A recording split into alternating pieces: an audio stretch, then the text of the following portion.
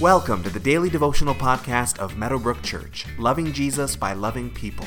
For more information about who we are, find us online at www.meadowbrook.ca.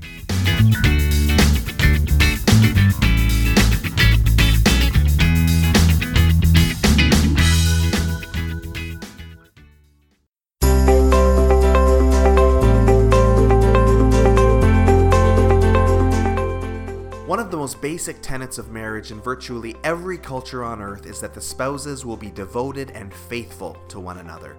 Part of the wedding vows that we make are to this very end, where we commit ourselves to faithfulness, excluding all others, giving our hearts, our devotion, our bodies, and our affection to our spouse and only our spouse.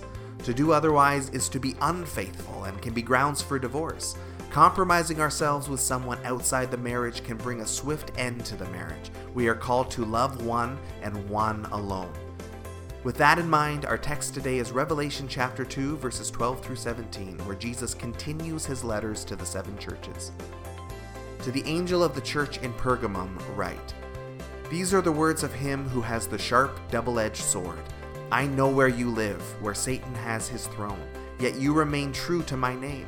You did not renounce your faith in me, not even in the days of Antipas, my faithful witness, who was put to death in your city where Satan lives. Nevertheless, I have a few things against you. There are some among you who hold to the teaching of Balaam, who taught Balak to entice the Israelites to sin so that they ate food sacrificed to idols and committed sexual immorality. Likewise, you also have those who hold to the teachings of the Nicolaitans. Repent, therefore. Otherwise, I will soon come to you and will fight against them with the sword of my mouth. Whoever has ears, let him hear what the Spirit says to the churches. To the one who is victorious, I will give some of the hidden manna. I will also give that person a white stone with a new name written on it, known only to the one who receives it." Pergamum was a city that was the political center of the region, where the Roman governor lived and ruled over the area, a possible reason why Jesus says this is the place where Satan has his throne. Idol worship was also rampant throughout the city, and persecution against Christians was fierce.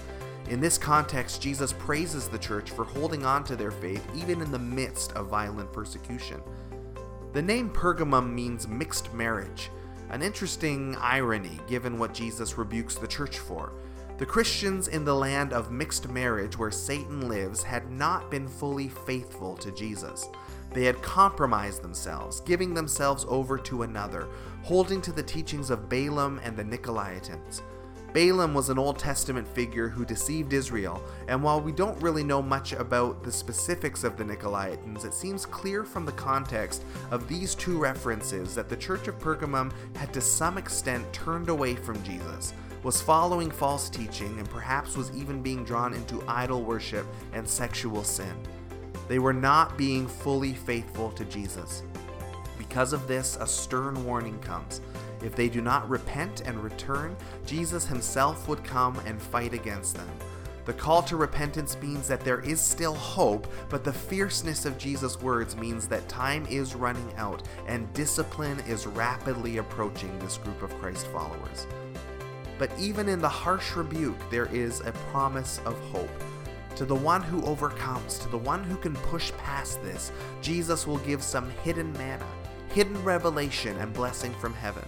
There will also be a new name, apparently, given to the recipient. God will call us what he knows that we are, what he created us to be, even if we don't necessarily see it or know it ourselves.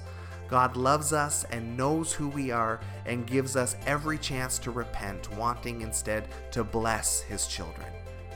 Today, take some time to reflect on, to examine your own life. And where is there compromise happening? Is there anything you are knowingly not doing that you should be doing, or anything that you are knowingly doing that you know you shouldn't?